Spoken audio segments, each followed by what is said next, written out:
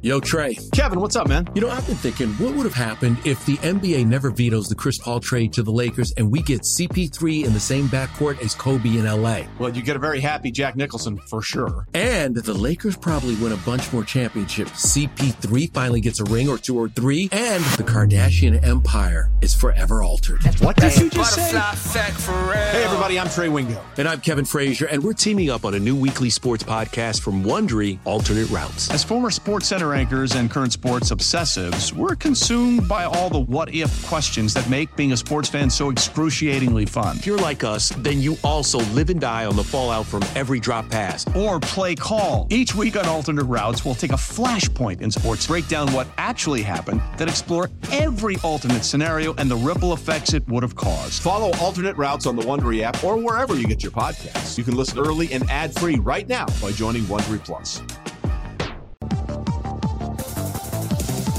Let's get back to You Better You Bet, presented by BetMGM on the BetQL network. Welcome back, guys. Jeremy Kahn here with Ken Barkley. I'm filling in for Nick Costa. This is You Better You Bet right here on the BetQL network, brought to you by BetMGM. Lots of great stuff going on at BetMGM. But we've been talking about the Cy Young market, AL, NL. So do you just want to keep continuing with what we were talking about with the National League? Bring Jake in, get his thoughts on it, Ken? Yeah, I think that's a great idea. So I'll just and Alex, just like pace the market again, just because I think we were typing a bunch of stuff. But Zach Allen 2-1 now. So this is after Spencer Strider and Logan Webb both pitched last night. And for people who haven't followed MLB awards, this is by a very large margin the most interesting one still going. Shohei Ohtani is so far ahead you can't bet him anymore. Corbin Carroll and Ronald Acuna Jr. are very, very far ahead for their respective awards, NL MVP and Rookie of the Year. Garrett Cole is a pretty significant favorite. We'll still talk about it a little later for AL Cy Young. And I think Gunnar Henderson is about to become a really, really big favorite for AL Rookie of the Year as long as he doesn't get hurt. We talked about that yesterday. So this is like the one that's left almost, it feels like, where we don't have clarity. And I don't think there's an obvious answer to the question of who wins. I do think excluding Spencer Strider as a valuable bet until further notice, and we were doing that anyway a couple months ago, but continuing that theme or continuing that philosophy, I think is a really, really good idea. Don't be fooled. Could strike out 13 guys in his next start. Doesn't matter. The ERA is way too poor, and the WAR projections are way too poor. Even if he comes back and strikes out a million guys, the handicap won't change. And so that was one thing we kind of firmly, that was a, kind of put the flag in the ground on that in the last segment. So if we take the other candidates, and I asked you this going into the break, Jeremy, okay, of the other candidates, like, who do you like? And you gravitated towards Zach Allen, who's the favorite. I think that makes a lot of sense, right? He scores the best in my projections right now. Not by a lot, but he for me, like, he is leading right now and is ahead, and by a small margin.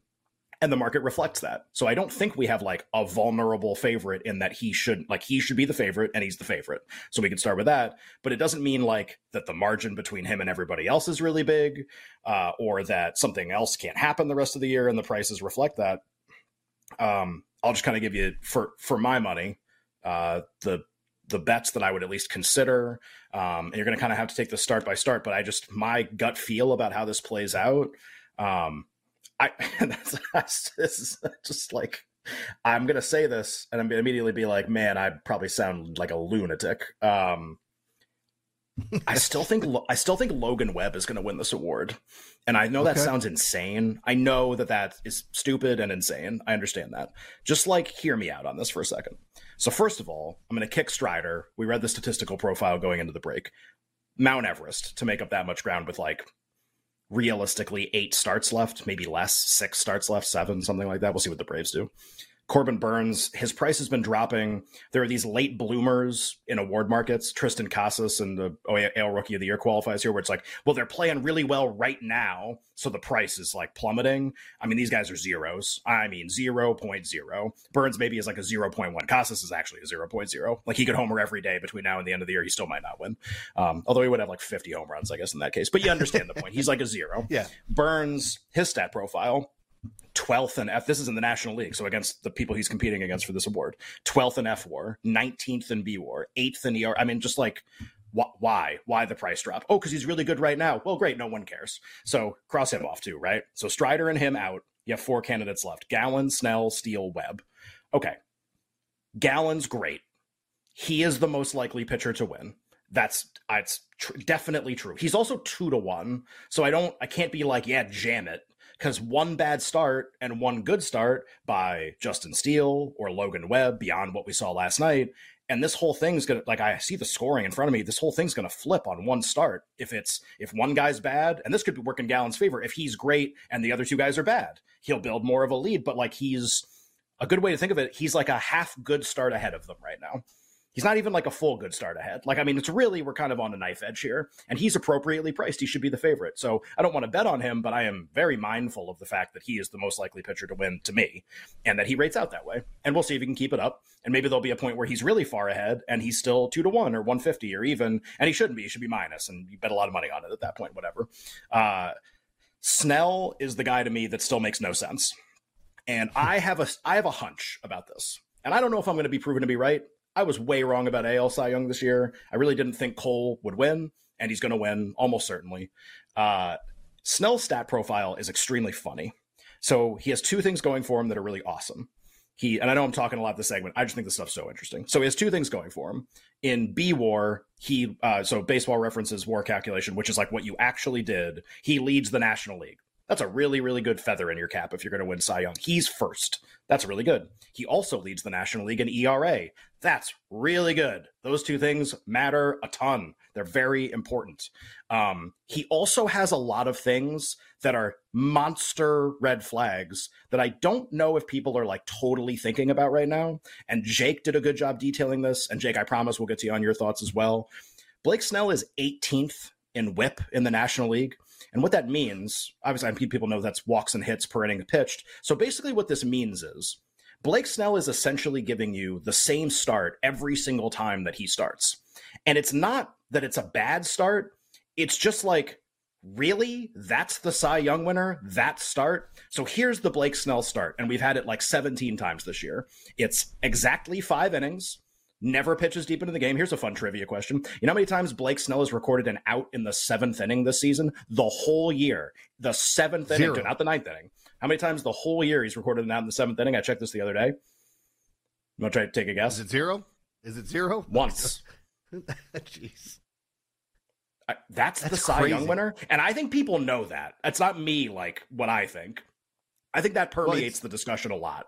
So, and Jake did a good job pointing this out, Jeremy, and Jake can do it again too. But like, the brief version, Snell does like his whole strategy is to not face the lineup the third time. He's not third time through the order because historically that's when he always gets shelled.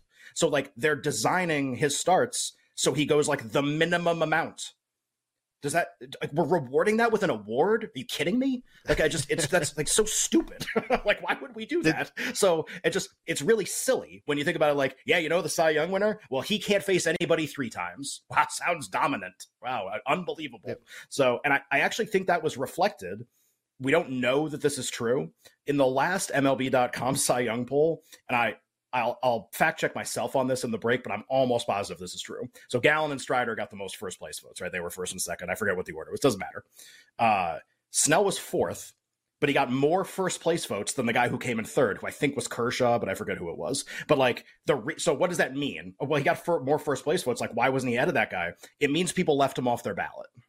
It means that he got a lot of firsts and he also got some zeros. He got some 8ths or whatever. I think there's a subset of people that are kind of onto this. And the WAR projection is really good. The ERA is going to be good. Again, he's only pitching 5 innings every time. Yet 5 of the best innings you've ever seen in your life. Great. And I just think there's a really, really low ceiling when you pitch like that. You have to be perfect in those 5 innings every time, or this whole house of cards completely falls apart. I've never seen a pitcher with a profile where you're leading the league in ERA and you allow 9 base runners every inning. Like, it's really a bizarre setup. And I do think it gives him like a lot of dents in his candidacy where like people will choose. If people, maybe there's no other option, everyone's going to stink the rest of the year. I think that people are given a viable option and the team's bad too. I think they will choose the other viable option, even though he's like the hot pitcher right now. And by hot, I mean he pitches 5 scoreless innings every time. I do think that will stick in the craw of baseball voters. I've seen that written about a little bit now. All of the viable candidates, Gallen, Webb, they're going to end up pitching 50 more innings than Blake Snell at the end of the year. 50 innings. And I do think that's going to matter at the end. So basically, I'll very wrap quickly. So that leaves you with like Steele and Webb are the valuable prices potentially. And Webb is now a longer price candidate, and they both rate out very well. So I do think like if you have no position, he's interesting. Steele's a little interesting too. That's kind of where I come down on it. Well, one of the things I wanted to point out, and it doesn't really have anything to necessarily do with the Cy Young, but when the Dodgers were playing the Padres this weekend, Oral Hershiser kind of eviscerated Blake Snell in the nicest way possible and just talking about his game the same way you are. It's just like, he can't go through it the third time. He doesn't go any more than 5 innings. How can you pay this guy and expect him to be a frontline starter when you know you got to have 4 guys possibly come in after him? And he was just talking about his year. And I, like, when I'm handicapping stuff and I'm looking at his games, I'm going, God, he puts too many guys on base. It just takes one swing of the bat to just end his day. And he's either been the craziest, luckiest pitcher that I've ever seen, or, as you said, he's intentionally doing this stuff. Like, I don't want to pitch this guy. I'll just put him on base. I'll strike out the next guy. And it's been working for him, which is so weird. But I think the real baseball people are looking at it going, I can't give this guy the Cy Young. I mean, when you look comparatively speaking to the other guys, they're just better. They're just doing more. And so that's why I can't even fathom him winning this award looking at how many times he's just gone 5 innings or less. I totally agree. And he projects, I haven't checked, like if you toss 2020 when they played the shortened season, I actually forget what the lowest number of innings pitched is for a winner because it so rarely comes into play. My guess is that it's Kershaw in one of his wins when he was like at the absolute height of his powers, missed the entire basically first month of the season, pitched once and then missed like 6 weeks and then still won anyway because the other starts were so, imagine being that good. You can miss 6 weeks, but every start's so good, you just win anyway. That's how good Clayton Kershaw was, obviously. My guess is he's the answer to that question. But like, think about who we're talking about as like, that's the low innings guy. Oh, the like, maybe like best starting pitcher of the last 30 years, that guy. Like that's the guy who has to pitch. Like that ain't Blake Snell pitching like 130 innings and winning. They're not achieving. And also Kershaw didn't hit an innings mark because he was injured. But when he was pitching, he was electric. Snell's pitching the whole time. He just goes 2 innings every time. Wow, great 6 outs, buddy. Like, here's an award. Like, the whole thing, it's like cheating. Like, I don't understand how voters would ever, now maybe they can. Like, if the poll in September says he's way ahead, I'll have to just like swallow it and just bet. And like, okay, like you're telling me he's going to win. I don't think that's going to happen. I really, really, really don't think that's going to happen. I think it's very unlikely because this is a very obvious thing that is visible to I don't even know a lot about baseball, and I know this. And it's like the strategy with, I don't know how the Cy Young winner voters can be like, I'm going to vote for the guy that has to be carefully monitored so he doesn't face anybody 3 times. That's the best pitcher. That's who I want to vote for. Yeah, great. Put him third. Who cares? He's not going to win. So, and again, he's the second favorite. So like if I'm crossing Snell and Strider and Burns, and I think Gallen's like a justifiable favorite and properly priced, I'm going to look at one of the other 2 guys.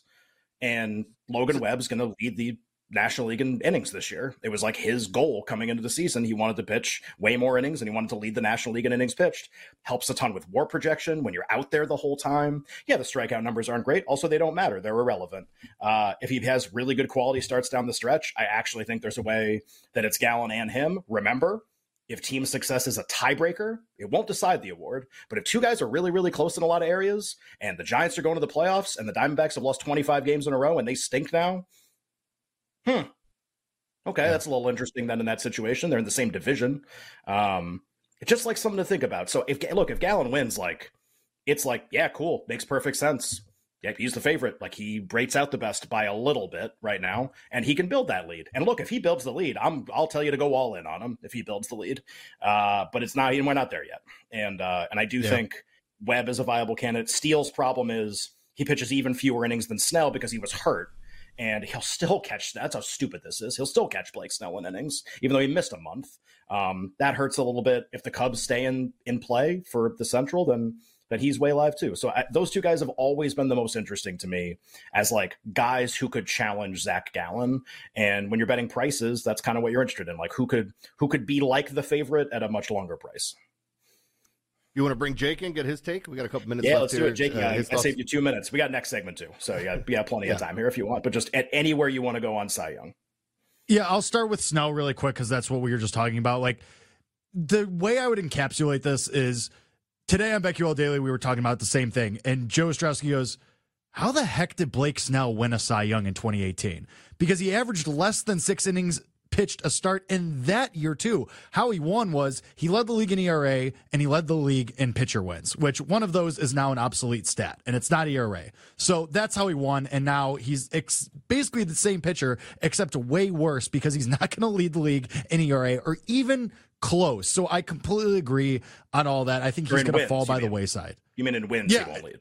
Right. Right. In ERA, he's leading right now. Yeah. Yeah. And so it's just so stupid. But the thing, Gallen is definitely the justifiable favorite, and he definitely could do this. Like we've seen precedent with him where he could just go on a monster streak and rip off a scoreless inning streak. And it's just like, okay, he wins because he's just really awesome. The thing that scares me about Steele, is that he's already cleared his career high in innings pitched, and he's going to blow it out of the water by the time that we are at season's end. Like he's going to clear it by like 70 innings. And that scares me a little bit, especially for a guy that has already spent time on the injured list this year. So that scares me a bit. Logan Webb has done this, has said that he wants to lead the league in innings, like you said, Ken, and has also had the stretches of dominance like Gallen, where he just doesn't allow anybody to reach base, and he's really awesome. So I think Webb would be it for me. I'm going to say something really stupid. I think there's a non-zero chance Kershaw could win. Like, I know he doesn't have the innings, but if he just goes crazy, I think there's I think he has a better chance than Blake Snell. Let's put it that way. Okay, we'll do more on that after the break. Right. That sounds good. Yeah, we got more Cy Young talk. We'll bring Jake back in here and not have him be I think you're hitting the buttons, doing everything. That's awesome. It's brought to you by BetMGM. It's You Better You Bet right here on the BetQL Network. We'll be right back with You Better You Bet, presented by BetMGM on the BetQL Network.